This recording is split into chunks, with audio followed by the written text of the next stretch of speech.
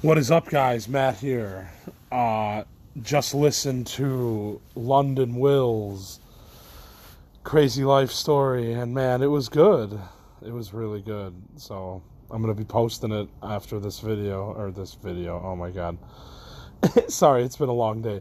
I'm gonna be posting it after this audio that I'm recording right now. Yeah, it's really good. It's a little over an hour long, but it's entertaining, and it keeps. I don't know. I wasn't bored listening to it. He was worried that people would get bored, but I don't think it's boring. So, with all due, this is Will. This is London Will's life trials. That's what we're calling it. That's what I'm going to call this. London Will's life trials. Enjoy. Hello and welcome to the British version of Crazy Life Stories on Anchor. I want to say a massive thanks to Matt Bennett, who has very generously given me permission to speak on this episode. You may have remembered, he's mentioned me before. My name is Will and I live in the UK.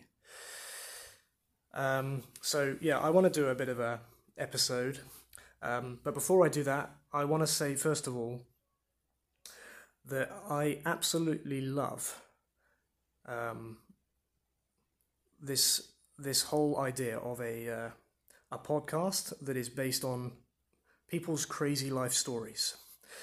And I think the main host, Mr. Matt Bennett, has such a unique way of telling stories. Like the way he describes his life experiences, I find just to be so extremely compelling.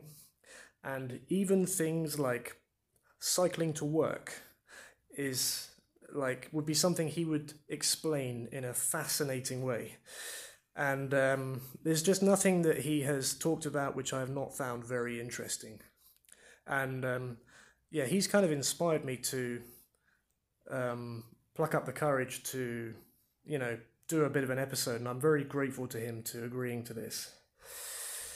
So, that's just my little intro. I just really wanted to emphasize my gratitude and my admiration for this podcast, the concept of this podcast, and the main host, Mr. Matt Bennett. Okay, so I'm gonna talk a little bit about one of my own crazy life stories. Actually, it might not be possible, but I'm going to try and tell the whole thing.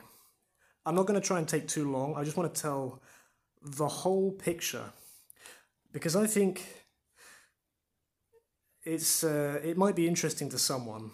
If not, that's okay. And by the way, I've given Matt permission to not use this content. I've given him the option. If he doesn't want to use it, I'm completely fine with it. Honestly, it's like, it might be inappropriate, it might be too weird, I might not be very good at explaining anything because I've never tried this sort of thing. But anyway, I'm going to try. So, before I go into my life story from the beginning, so to speak, I'm just going to give you a highlight because I think something interesting happened quite recently in my life, which would be a good little taste into what's to come. Okay, here goes.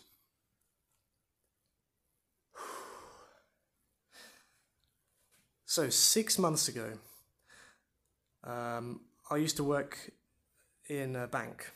It's a bank in the UK, and I used to be a teller. Now, I only actually worked on Saturdays. It was quite a nice job in a way, because not many people could end up just working on the Saturday. I did used to work there full time, but when I was about to leave, I asked permission if I could just work Saturdays, and they said yes, that's fine. So like I said, 6 months ago, I was working at the this bank branch on a Saturday, and at the end of the day, I decided to borrow £2,500 from the till. It was all £50 notes. And by the way, I guess I should do a bit of a currency conversion if anyone's not familiar with pounds. I think it's about $3,500, something like that. So yeah, £2,500.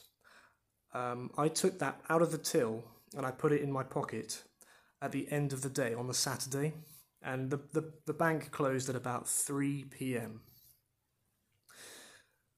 And then I took the train to the centre of London, where there's a few casinos there, and you don't have to have a membership or anything. You can just turn up. And so I went to a big casino near Trafalgar Square. I went in there, went to the roulette table, and I took some of the money out my pocket. It was like £500, and I exchanged that to chips. And I started like putting some chips on straight up, like just the numbers. I was hoping for like a big win on a small amount, right? So I just put some chips on 0 to start with. And the whole experience for me was incredible. I was like on so much adrenaline because I'd never been into a casino before, and obviously I'd never taken money out of the till before. But anyway, the first spin of the roulette wheel, somehow my number did not come up. It lost. So that first amount of money, it lost. And I couldn't believe it.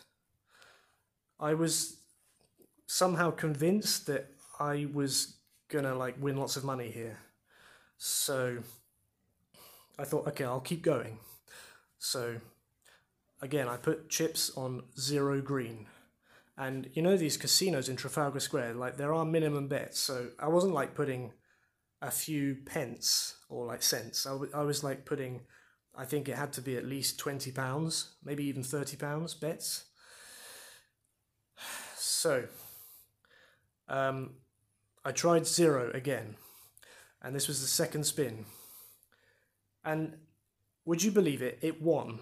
The ball landed on 0. This was my second spin of the roulette wheel. There's like 37 numbers, and the ball landed in 0.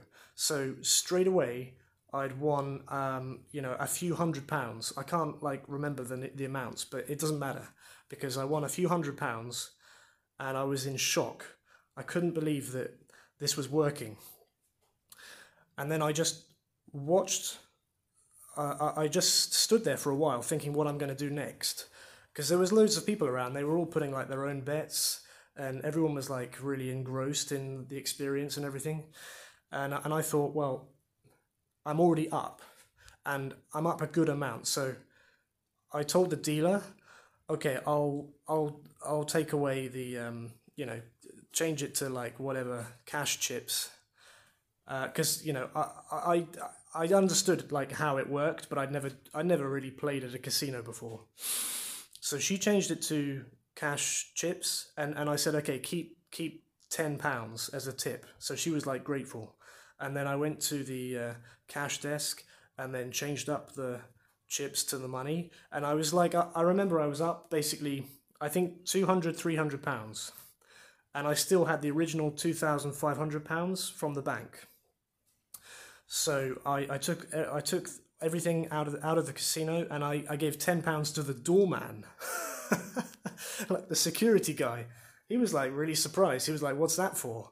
And yeah, for some reason, I just suddenly felt like some kind of, philanthropist, like millionaire guy who's just won the lottery or something. But anyway, yeah, he got a £10 note, so he was happy.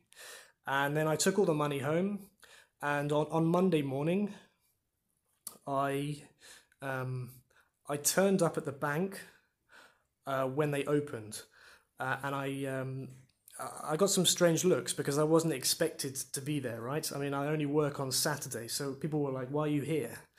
And I said, "Well, can you believe it? I left my phone." So as soon as they opened the door, I went straight in and I just threw the original £2,500 back into the drawer of the till. I worked all of this out because I knew that I should not lock the till on the Saturday to make sure that I could open it and then replace the money on on the Monday. Now, of course, you're not supposed to leave any money in the till. It's supposed to all go in the safe at the end of the day. So anyway, that's just my first introduction, because basically I got away with that, and I'd made £200-300, but at the same time I guess I risked my job and risked I don't know, criminal sentence and all of this, but yeah, that's what happened. Now I'm going to take a deep breath, and I want to go on to another life story now. I want to basically explain everything else about my life, and it's up to you if you want to listen to that. And by the way, I told Matt he doesn't have to use this. I can't remember if I already said that. I'm not used to this podcast thing. Okay, I'm 10 minutes in, so I'm now going to tell you the whole life story. And I've got to warn you, it gets pretty deep. It's got a lot of talk about relationships. Okay, here goes. When I was growing up, my main obsession was playing the piano. My dad had a piano, and he played it sometimes. And I remember he played the piano. He played some film music, Back to the Future film music. He played it on the piano when I was really young, and I was hooked. I couldn't believe that he just pushed some buttons and he was like creating the music from Back to the Future. So yeah, I at an early age had this fascination with the piano, and from probably the age of 7, 8, 9, I spent most of my free time just sitting at that piano and just making sounds, making music. Like maybe I was trying to create the like even better film music, or like copy this and that, and I would just do that all the time. Yeah, I definitely had a bit of, it was mixed in with some video game time, but most of the time it was like piano. And so when I was at school, when I was at secondary school and all these things, I would, I would use any excuse to just go and play on the piano. And my parents could see that I had an interest in it, and so of course they organized piano lessons for me. I would say I was a pretty bad piano student. I never really wanted to practice like the things that I was meant to practice. I would just do whatever. I'll just do like play the same piece over and over again because it was just so much fun. And my parents just like let me do it, and that was that. And so that didn't really change for most of my youth. I don't know what came first, if it was the obsession with piano or if it was my shyness, but I didn't get much enjoyment from, like going out with friends or like doing like normal school stuff. So what happened is I guess, I sort of naturally just got better and better at the piano with like a mixture of half-assed piano practice here and there, but also like discovering things for myself and just having this real enthusiasm and obsession with it. And so what that means is I ended up getting into a specialist music course when I was at about the age of 16. So I went to like quite a posh music school in the UK, and I had like a really, really, quite like the piano teacher was like quite he was like a virtuoso. He was like really super good pianist, and so he started teaching me, and that was like I remember like really stepping up a level. Suddenly I was like going from just like playing whatever I wanted on the piano to suddenly I'm like, now I am expected to be like preparing for piano competitions and stuff like that. And it was okay because it just meant I started to realize that, yeah, I guess I was a lot better than a lot of other people at piano, and so I just accepted that. Okay, I'm going this direction. I guess I'm doing piano now. I'm going to be a pianist, that sort of thing. That was what was going through my brain. So after that music school, then I was just expected to apply to music colleges, which is like a university, but it's a music university. And so you end up with a music degree if you go there. And, I applied to most of the music colleges in the UK, and they were all, they were all very happy to accept me. So I went to the one. I won't say which one exactly. I don't want anyone to like work out like who I am exactly. Maybe they will, but anyway, I went to this London Music College, and studied piano there. And I guess I really learned like the difference between enjoying piano and just being good at it to like being an absolute master. And that was the point where I was like, okay, people really, really bloody take this seriously. Like people from China and Russia would be absolutely insane at their music instruments. Like I don't know, they've been so heavily disciplined to practice diligently, like 8 hours a day, that they will just they would win every competition, no problem. But anyway, that's how I ended up in music college. Okay. Now, when I was at music college, that's when I realized that I'd maybe been a little bit too obsessed with piano, and didn't really think about other things. And I started to kind of notice girls, and well, I basically met this Russian violinist, and I have to say she showed interest in me. That's how it all started, I think.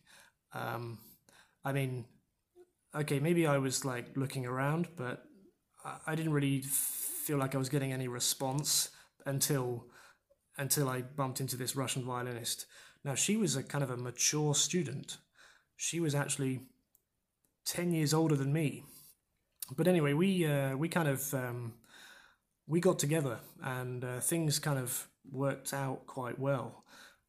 And we play a bit of duos together, and we were kind of like boyfriend girlfriend, and things kind of were quite nice. Um, I did notice early on that actually she was quite an emotional person, and I remember a few times when she would just like start crying, and I just remember taking on that kind of supportive role of like saying, "Oh, why are you crying? Don't worry, it's okay, I'm here."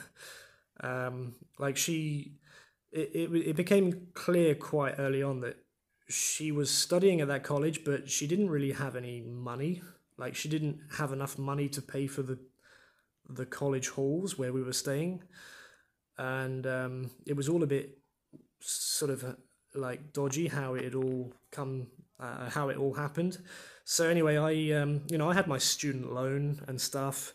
Like we get student loans here, and I just said, okay, don't worry, I'll pay for our accommodation, and we just sort of stayed in the room together, and yeah, that was all fine. Anyway, I'll skip forward a little bit. So music college finished, we both graduated, and we were still boyfriend girlfriend, and we were both quite happy with each other, and she was on a student visa, right? Because she's from Russia, so she can't just stay here. So the thing that needed to happen was we needed to basically get married so that she could have a visa to stay here. And I didn't really think twice. I was just, okay, let's do that. You need a visa to stay here. We're boyfriend girlfriend.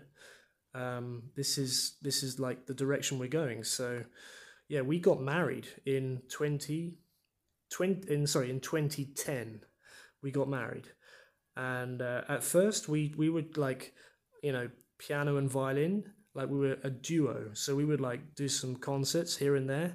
But it was basically, it was never going to work because we're not like, I mean, in London there's just so much classical music, and people don't need people, you have to be really good and like quite lucky to get into like a kind of a regular income as a duo. I mean, it's not impossible by any means, but basically I don't think we were good enough. Like we weren't the obvious, you know, we weren't like the massive crowd pleasers. We were just, whatever, like quite good piano and violin. And so things sort of changed. We moved into a different, like we moved out of the student residence and we moved into our own flat. And I'd had some inheritance from my grandmother dying, so I'd had like enough money to pay for the rent for both of us. Because don't forget, she's not she doesn't have any money at all, basically. um, and we moved into this flat together, and then I started to think about, well, I guess I better get a job because we've got like rent and bills, and we're kind of making it as a couple. We want to like live by ourselves, so I guess I need a job. So I I did a few crap jobs to start with, but I remember then applying to this bank teller job, and the salary was like tiny. Um, I mean, I think because they have so many people applying for this job, I think lots of people would just be like, "Yeah, I want to do that bank teller job," and so the bank know that, and they're like, "Okay, we can just pay the lowest salary because we've got such a huge supply of people that want to do this job for some reason." So yeah, I think I was like earning 16,000, something like that, for a year, £16,000, which, yeah, let's say what it's going to be like a little bit more than $20,000. And I don't know, London rents are like extortionate. If you want your own place, like your own one bedroom flat, then it's not going to be, it's going to be more than 700, £800 per month, and that's not including the bills, depending on like the location and the quality of the place. Anyway, um, we that's how life was. So I was doing this bank teller job, and we lived in this like quite expensive flat in London. And a few years passed, nothing really changed. I we moved into a different flat because we wanted somewhere more closer to work, my work, and my girlfriend at the time, she was like kind of trying to discover what she wanted to do. Right? I mean, of course, she was a violinist, and she sort of thought that maybe me as the guy playing the piano would be her, ticket to having a music career. But because it didn't really work, like we couldn't really, we couldn't earn a regular monthly income doing that. We couldn't just like suddenly fall into that. We had to build it gradually, which was basically too difficult to do. So yeah, I was doing this bank teller job, and that went on like that, and we moved different flats until we moved into a really cheap flat, but it was in the center of London, and it was really lucky. I mean, it was thanks to my wife. I forget, right? I got married at that age, didn't I? I forgot. So yeah, she wasn't my girlfriend, she was my wife already. So she was able to like make friends with this old guy who lived in central London, and she managed to kind of get on his became his friend. He was like an old guy. He was like 70, but he was a big music enthusiast. And he just then mentioned to her, "Oh, I've got a house in central London. Do you want to come and live here? I'll give you a really good rent." So yeah, we did that. We moved into this flat in central London, and we were paying really cheap price.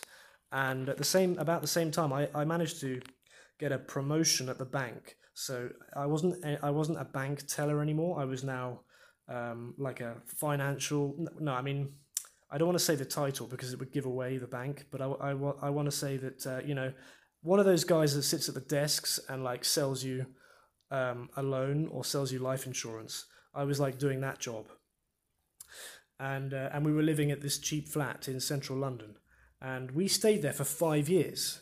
And I had also started to teach piano in the evenings, and suddenly like things were like going really well. I was like making quite a lot of money, like £3,000 a month, and that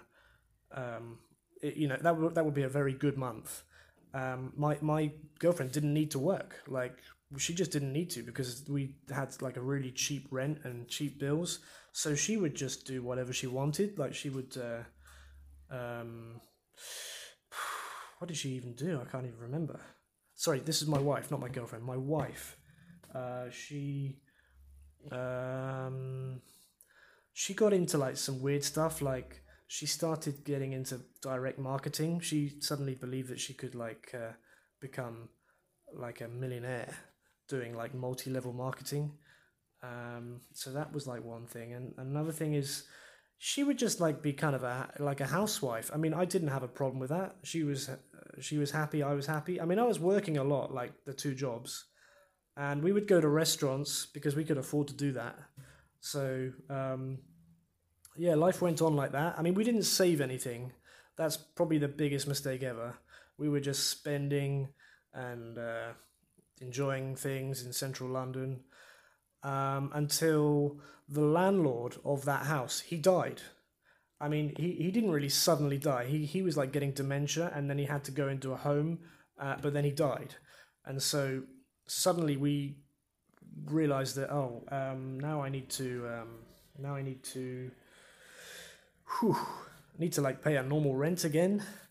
I guess, we're gonna have to like move into somewhere more expensive. But a few months before we had to move out, because like the what do you call it, the like the lawyers of the guy that died, they gave us notice, so we had time to prepare. And I I don't know why, but I started having really kind of devious thoughts, because when I was a advisor at the bank, I had noticed how like the banking world of like products, loans, and stuff like that weren't as I expected. I didn't realize that the bank gives loans based on profiles. Like they they will just like take a chance basically on who they think is going to pay the money back. And I also knew about credit scoring because also of my experience working in the bank. I'd kind of learned about this, and I could see that um, basically anybody who's got like a quite a large income and a low outgoings of expenses, the algorithm is going to very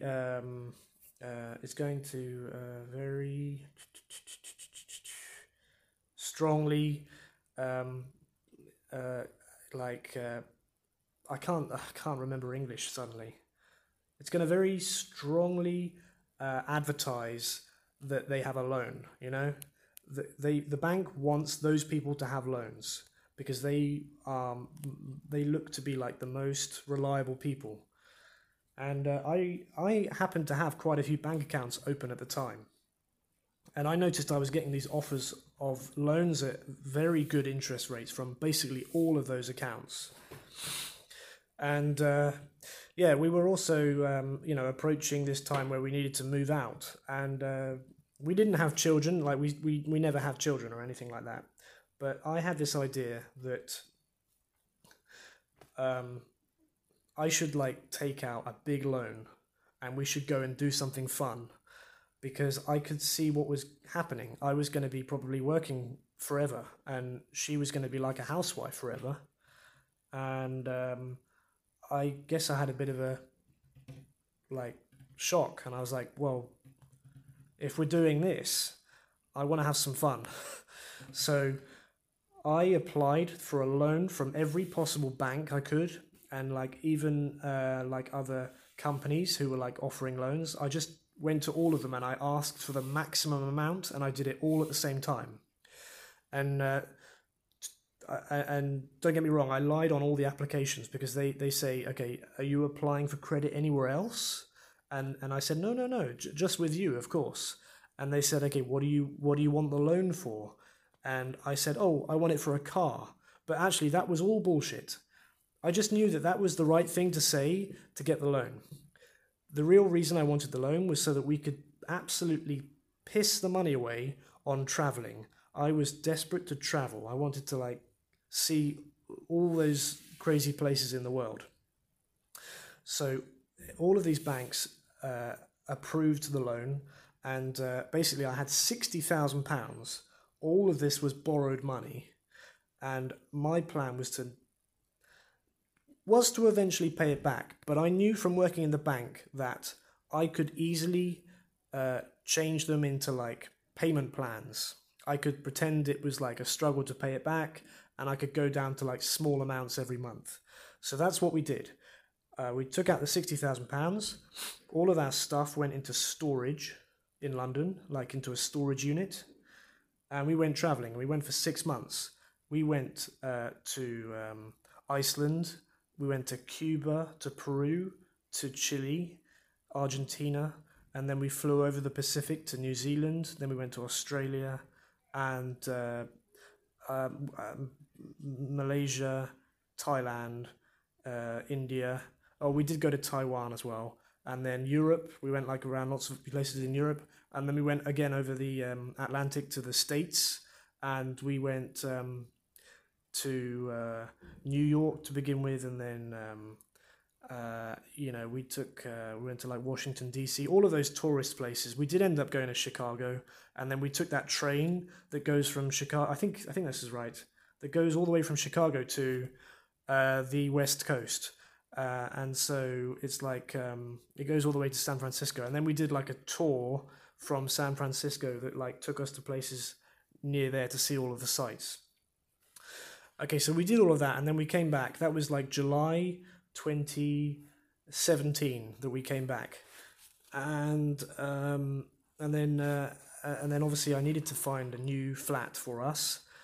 And by the way, I was able to keep my job at the bank because they let you have career breaks. So I took one of these career breaks, and then I went straight back into that same job, which I was really grateful for, right? I was quite lucky to get that.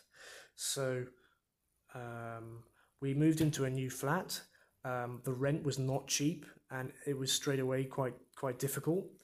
And oh, by the way, you remember I used to be teaching piano? Well, I had to lose every single one of my pupils because, you can't take a career break from like teaching kids piano, right? I mean, because my whole network of piano students, they were all word of mouth. So I had to, I gave all of that up, and I did that willingly. And I knew there was a risk that I would not be able to get any of my piano students back. And that's exactly what happened. I couldn't get back into it. Maybe I could have tried harder, but I didn't. I was just thinking, right, I'm just going to do one job. So I went back to the job at the bank, and so we lived in this flat, in London, and we like have real problems with the neighbor. The neighbor was like really sensitive to the sounds because my wife wanted to like practice violin, but the neighbor was like completely against any sound that came from our flat. And so we had a massive argument, and at one point the police had to come and like have a word with my wife, and then she got too stressed about this, and then in the end we had to like tell the landlord, right, okay, I know we've got a year contract, but we want to move out now because it's just not working. It's like really stressful. So we moved into a new place, and again we had problems with the neighbors there in the new place. But it was the other way around this time. It was like they were like creating so much noise, and they would slam the front door of the building that like my wife just like had so much stress. living there. Like, because don't forget, my wife, she's kind of got used to this housewife routine. I mean, we didn't have kids, but she was like a housewife. She would do like the laundry and the cooking and the cleaning. And she would tell me that she was just so stressed with this constant banging of the door and the neighbors like making a racket. And sometimes they were um, uh, I- like, like right outside the front window, they would smoke cigarettes. Now, just to say that in Russia, there seems to be a very small tolerance to like cigarette smoke. In the UK, it's a lot more common. There's a lot of tolerance. Like lots of people are okay with it. I know we've got like a few rules like it's banned to have in public places and stuff, but yeah, I mean it's a bit more like lots of people in the UK smoke. So anyway, we had to move again, and we moved to a new flat, and the flats like the rents were getting more and more expensive, and we were like spending so much money on like having to move all the time. So anyway, I started to do extra work. I was still doing this bank job, but I started to do extra work. I did like food courier work. You know, I just sort of gave up on trying to get back into piano lessons, so I just did the courier, like Uber Eats, right? I would just do that. Because it was actually like a little bit of extra money that we really needed, because this new flat was so expensive and the bills were crazy. The council tax was like so high. I was like thinking, how am I going to afford this? And I also started to really hate my bank job so much that I was just having so much stress from the customers there, and there was no like easy way to move up, and I didn't really like the people I worked with, and so I changed jobs, and I kind of changed careers because I went from like retail banking to an accounts job. So I managed to find an accounts job where it would be like, you know, like the bootstraps to like learning accountancy and like doing a qualification. So I took a trainee job in a charity, um, doing this accounting job, and I still work there now actually. But what happened is because I had to like take a bit of a salary decrease, suddenly things were just so difficult financially because we had this huge rent and bills to pay on this flat, and we were like really trying to like be tight with the money. I mean, we couldn't pay for anything. Um, I mean, you remember I was like had all those loans to pay back. I was already down to the absolute minimum. I was like some of them just paying £1 a month because I was really trying to just pay the rent and the council tax. It was so much money, and I was like working all the time, and we still didn't have any money left over. So things started to get really hard, and the relationship between me and my wife started to get bad. And then it got worse and worse and worse. And then guess what? The pandemic hit. The pandemic came, and suddenly I was working at home most of the time, and that's when things got basically impossible. Um, like just to take a few steps back, my wife, she had fallen into this housewife lifestyle, right? Now the big disadvantage with that is that she'd started to like lose touch with friends, and she started to not even be interested in making friendships, and she actually allowed herself to fall out with a lot of people unnecessarily, like even with her family. She like had a big argument with her mother and her brother, and that was it. She just didn't want to talk to them ever again. I mean, I can't imagine not ever talking to my parents again, but anyway, that happened. She stopped talking with everyone. I was the only person that she would talk to, and I'm not even joking. And then yeah, as I said, the pandemic hit, and suddenly I was working at home, and she was a housewife at home who only had me to talk to, and you can guess what happened. Things started to get ridiculously difficult. I uh, I found it very stressful because she wanted to like have lots of attention. I mean, she treated me in a very weird way as well. I mean, this was always like this, and I guess I'd kind of got used to it, but I was kind of like the slave husband. I mean, not really, because she was doing all the domestic stuff, right? Like, I don't forget that at all. But um, I'm gonna sound like a piece of shit. I know that, but yeah, we didn't get on well. Basically, like we started to realize that we just didn't like each other. I mean, you know, whew, things got really difficult. She would drink quite often, like wine, and that's fine, no problem with that. But one problem is that now and again, if she had too much wine, she would get quite aggressive, especially if I didn't really want to. And I mean, this was inevitable because I was the only person in her life. She would like basically want to like do things together, like watch a film together or something. But I didn't, especially when she was drunk, I wasn't really interested. I'd rather like keep to myself and maybe play some games. But anyway, on one occasion, the neighbours next to our new flat, can you believe this? They started to smoke marijuana. Now, I've got no problem with the smell of marijuana, but my wife, she can't stand any kind of smoke smell or like secondhand smoke or like drugs, whatever. And she will say things like, "I can't breathe."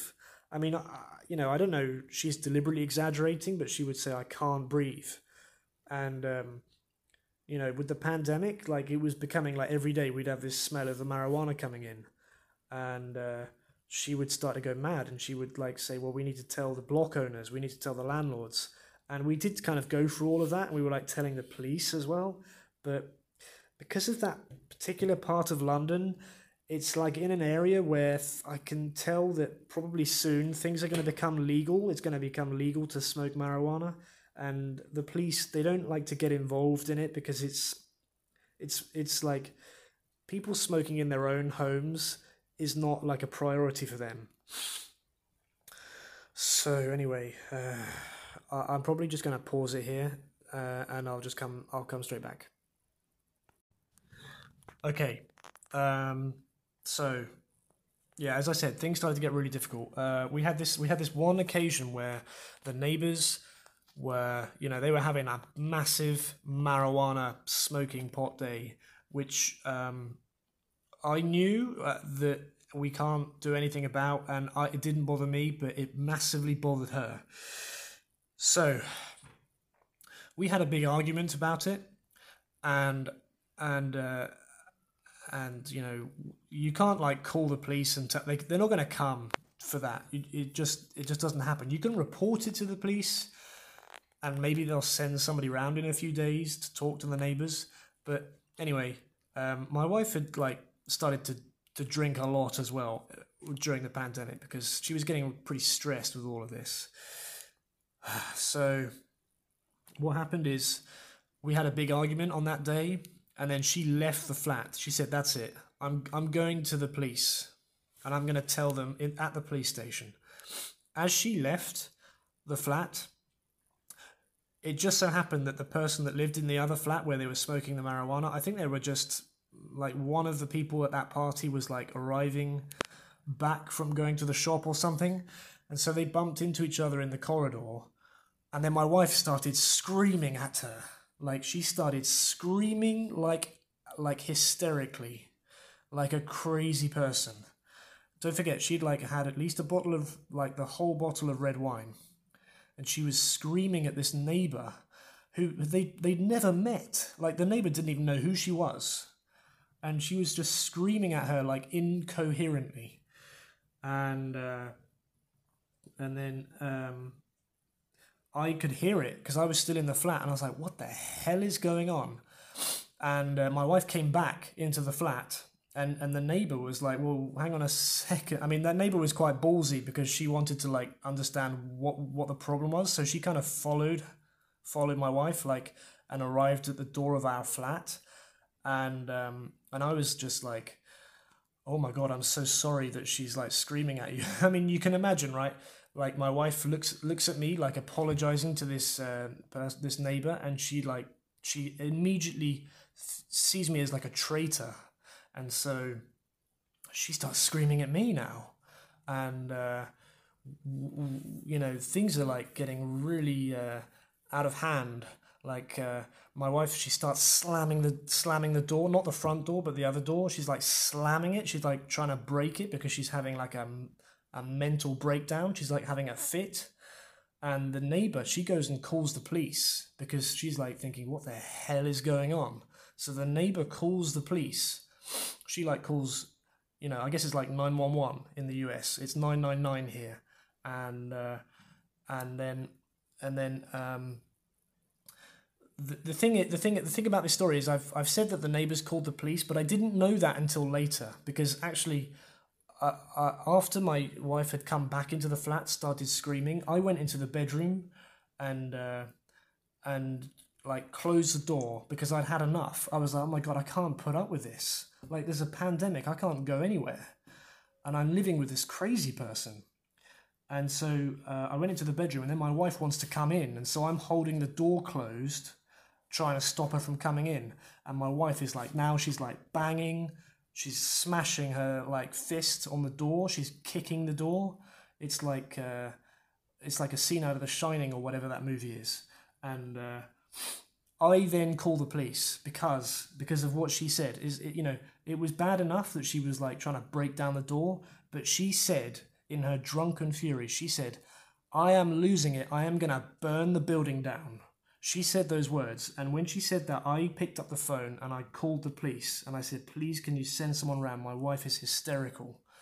And my wife heard me call the police. And so my wife took the wedding ring and the engagement ring and she threw it off the balcony. She just threw it all off the balcony. And then the police came. And the thing is, I knew that the neighbor called the police as well because the police came through they knocked on the door not more than 10 seconds after I called the police. So they'd already been called prior to that. But they came in, and then my wife did not stop her fury. She started having a go at the police. She was going absolutely crazy, frantic crazy. And they arrested her. They asked me, like, what is going on? What has happened? And I honestly said, she's just got so hysterical. This thing happened with the marijuana, and she got very hysterical, and then she started to threaten to burn the building down. On hindsight, I wonder if I needed to tell them that, but anyway, I told them that. And so they arrested her, and they put her in the custody center, and she had to stay there one night. So I was like thinking, oh my God, what on earth has this relationship become? Like, how are we going to recover from this? And then so the next day she comes after, she's sobered up, right? So the next day she comes home, and we're like talking about it, and I'm saying, like, we got to change something. Like we can't have this and have this every now and again. And she was adamant that I had betrayed her. I was like, the husband that was supposed to be like on her side, and I had betrayed her. That's how she explained it. And I would argue the other way around. I would say, well, come on, don't you see how unreasonable you behaved? But she would say, I had no choice. I've been pushed into a corner. You're telling me to accept that I can't breathe. I mean, that's what she says. I don't think she's struggling to breathe because the smell of marijuana is coming into the flat, but that's how she describes it. I mean, I never saw her like clutching her throat, like gasping for air, but she's basically said, no, you're stopping me from being able to breathe, and you betrayed me. You called the police, and I got arrested, and I've had an awful experience. So that was in about April 2021. And basically a few like things just carried on. Like we thought, okay, that was a moment. Let's just forget it. Let's try and carry on. But this started to become a regular thing. She would drink, she would get aggressive, she would start slamming the door or something, and then I would end up calling the police. This happened again and again and again. Well, a total of 4 times it happened in the space of a year. And we arrived at that time when I did the thing at the bank, because you remember I used to do that bank job full time, but I asked just to do it 1 day a week whilst I did the accounting job during the week. So that's when that casino thing happened in October. And then a few months later I started to really get worried. I started to have a big problem with what my life was, which was living with this crazy woman who was financially dependent on me and emotionally dependent. And it really affected me. And I had to like tell my parents about it and my friends, and they said, oh my God, you need to get out. You just have to leave her. You have to divorce her. She's crazy. But I didn't know how to do it because she was financially dependent on me. So I was thinking, I can't just walk away. We've got like, I need to do it gradually. And my parents like tried to like advise me on how to do everything. And I remember I saw my dad over Christmas at 2021, and he was like asking me, Will, how old are you? And I said, okay, I'm 35. And he says, right, you should be having fun at 35. You gotta stop like being the breadwinner and like being the good guy. You need to just stop that and have fun. And those words really hit home, because basically things are going to get weird now in this story. When it got to the 1st of January this year, 2022, I don't know why, but I decided that I wanted to see an escort. I wanted to pay to see, somebody in the sex work industry, but not for sex. I wanted to say that now. I didn't have sex, but I did some kind of kink thing, which I'm not going to explain because it's too much detail. It's not relevant. But this kind of kink thing, I did with this escort who I booked in central London. And then the crazy thing happened. Basically, this escort that I saw, she was incredible, and I couldn't believe how amazing she was. And suddenly, I realized that I was falling in love with her because I had to like see her again and again and again. And obviously, my wife didn't know what was going on. I just told her that I was like either going for work or something. I just started to lie because like my life had got so strange that I just needed this like escape. And this new girl, can you believe it? She was Russian as well. Like she had become my escape. And so I was spending more and more time with this new Russian girl who was also becoming fond of me. And this Russian girl said, hey, why don't you leave your wife and like live with me? We can like get a flat together. And I was like, oh, come on, like that's crazy. I mean, I need to like do this like in a organized way first. I need to like work out how my wife is going to have money, and we need to like agree how we're going to divorce and stuff like that. And I did talk about divorce with my wife, and actually she kind of accepted that we needed to divorce, but she would be of the opinion that I would need to now pay her like forever. I would need to pay her to like live somewhere. And the jury is out on what financial obligations I have to her, because we were like married like a long time, so she had got used to this lifestyle She had been like the housewife the whole time. I mean, don't forget, I still had huge amounts of debts, which I was still paying off very gradually. They were in my name, not her name. But yeah, she would be of the opinion, well, we can divorce if you want, but you're going to have to pay for my rent, or you're going to have to pay for this. So, um, things were just completely really difficult with my wife. So I was like getting more and more attached to this new girl, this other Russian girl, and she was like saying, "Let's move in together." And she said, "Why don't you like just start talking to landlords in this other part of London, like this kind of expensive part of London. Just see if you can get a new flat, and let's just move in there, and just like don't look back. Just leave your wife. Don't even look back." And I was like, I can't do that. That's stupid. I mean, I'm going to need a reference from my current landlord. I mean, how am I going to get that? I can't say, I can't like ask for a reference without making it obvious that I want to move out. But this Russian girl, she would say, "It's okay. You're an English guy. You can just make up some lies that you can't get a reference, and because of this and this." Well, I did that. I went to like different landlords that I found online, and I managed to persuade somebody to rent out their flat because they were going to move to Bulgaria, so they needed someone to live in their flat. They convinced me to. I convinced them about like some bullshit scenario that I'd made up, and she trusted me, and she said, "Yeah, I want you to live here." And so that was it. On February 21st, 2022, I just left the flat, and I have not seen my wife since. I just left the flat and I moved into a new flat with this other Russian girl, and we've lived there together.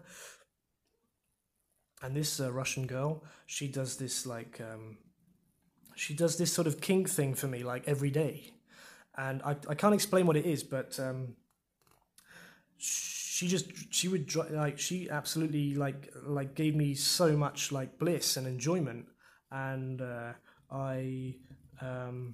I was like in love with her, but she wasn't in love with me. She like this Russian girl, she's not in love with me because this is like her job, right? She kind of has lots of men who like want to see her, and so we moved into this new flat together. I mean, I was like pretending to the landlady that it was just me living there, but actually this other Russian girl lived there as well, and she's like she's doing like massages for like men, and lots of men are coming to the flat, and she's earning like probably at least £300, £400 every day, and I'm like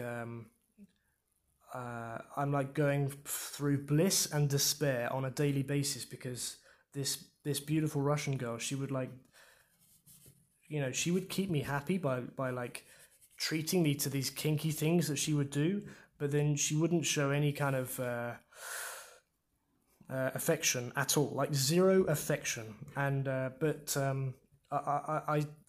for some reason we just kept going. I mean, she said that she loved me, but I knew that she would just probably say that, and she was like saying I love you in a kind of a spiritual way. And yeah, so that's like what's happening now. That I just walked out on the wife, like I just left her, and my wife like sent me emails and emails and like phone calls and phone calls. She said, "You can't just leave. I like don't know what to do."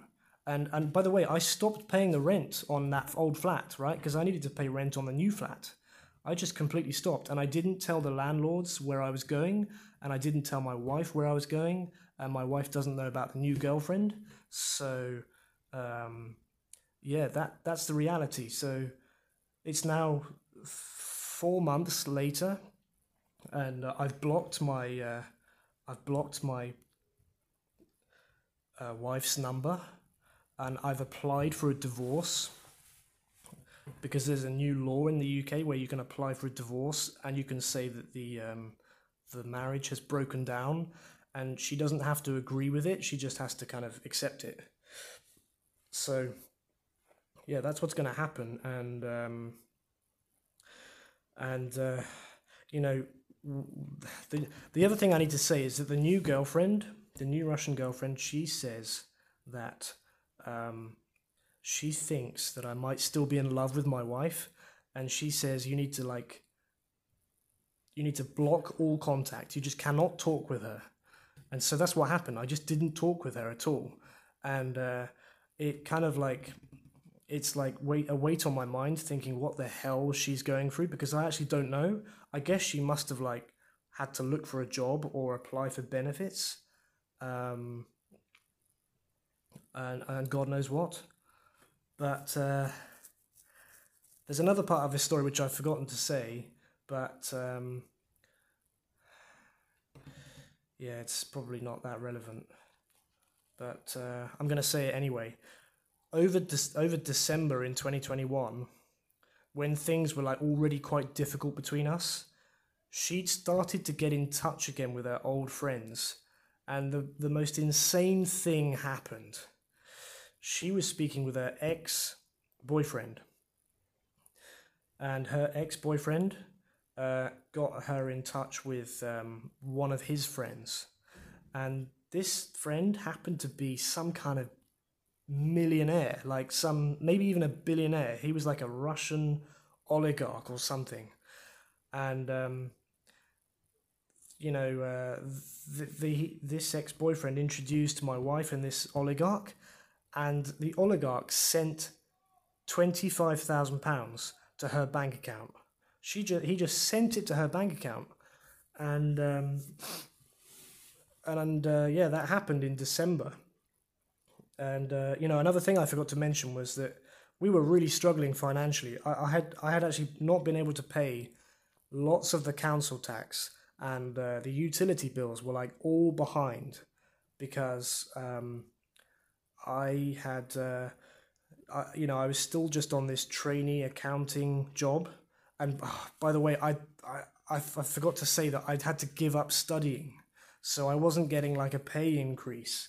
So my salary was like still really low. So we were really struggling financially.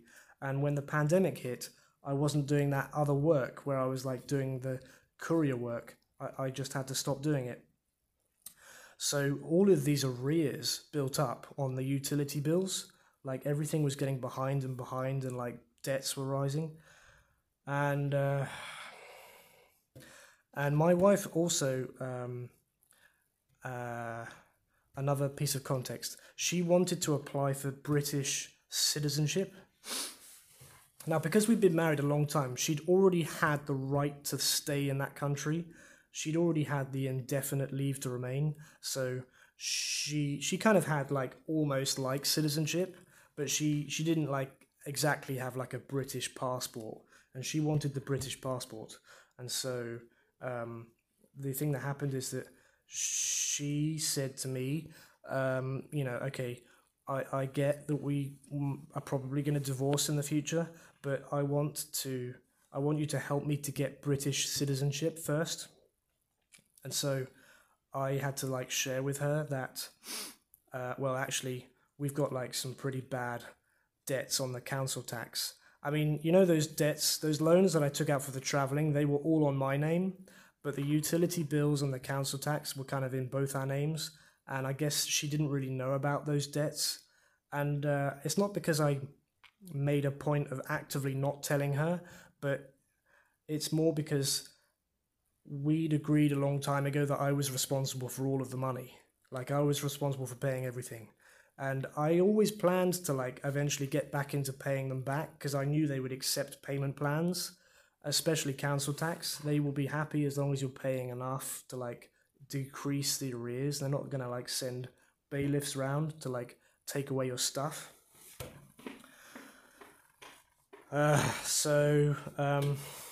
And by the way, my wife has like so much stuff. She's like a hoarder. She would buy furniture. She would buy like clothes and coats, and like the whole flat that we lived in was like full of her stuff. I was more of an experience like spender, like that sounds wrong, but what I mean is I'm like with spending on experiences, not stuff. So I didn't really have much. which in a way made it easier for me when I wanted to leave because I didn't have to take much with me. I just had like a couple of suitcases. And don't forget that this oligarch sent her all this money, right? So I could leave and not feel guilty because she's suddenly got loads of money. She can sort herself out. But I just left. And I don't know how I feel about it now. I don't know if I'm guilty. I don't know if I regret. I mean, I won't change it. I'm definitely never going to go back. But I just, like, one thing that sticks in my mind is that I've made so many promises to her over the previous years. I always said to her that, you know, you can always rely on me, and we'll always be together forever. Like, I said all those things, you know, and she just kind of got used to that lifestyle. And, you know, we never had kids. But yeah, so now I live with this new Russian girl who's like, I don't think it's true love. It's clearly not love. It's like, she's like living with a client, basically. And I really like feel like 50-50 about everything with this new girl because I really love, I mean, I love a lot of the stuff that we get up to, but I accept that she's probably doing that to keep me happy, right? She's definitely not in love with me because, as I said, she shows me zero affection. It's difficult to explain, but for some reason I'm sort of satisfied, I suppose, with that living arrangement. Although it's risky because the landlord, the girl that went to Bulgaria, who like gave us the flat to rent, she knows nothing about this girlfriend. She thinks it's just me living there. So, you know, I'm panicking that maybe someone's going to find out about this other girlfriend doing all of these massages and like basically working there. Like maybe the neighbors are going to say something. But so far things are okay. And as for the wife, I just don't know what she's doing now. I don't know if she like found a job. I don't know if she's got benefits. But I think she's probably in a stressful place. And so yeah, that brings me up to date, and I'm looking at the duration of this voice recording and I can see it's a whole hour and 6 minutes. So I guess I better shut up. But I just really want to make sure I said everything, and I just feel like, you know, I just want to say that I feel like the whole time in this like life I've lived so far, I've never really had control of it. You know, I know that sounds crazy, but I've never had control of it. This has all just happened. Everything just happened this way. Like, this led to this led to this, and now I've, like, abandoned, like, that girl I married. I mean, if you'd have asked me 20 years ago if this scenario would have happened, I would have, like, refused to believe it. Because I just was not that kind of person that could, you know, I guess it's not like having an affair, but, you know, going and, like, basically getting with a girl, like a new girl when you're married. I mean, that's a piece of shit move, right? Or is it okay do you think, because my wife was, like, getting too aggressive and, like, she was, you know, cutting off people from her life and, like, kind of just got used to this lifestyle. I mean, is it her fault or is it my fault or is it nobody's fault? You know, I think this is just like a crazy life, and you know, like I just want to make it clear that I'm still like on a small salary because the pandemic made it so difficult to increase wages, and you know, it really that has like really been a massive problem the whole time, not having enough money. But then again, I already told you before that I borrowed all of that money from the bank, and to be honest, I don't think I'm ever going to pay all of it back. I think I'm going to consider like going bankrupt or something. So I'm going to end it here, but I know this was an extremely weird and long episode.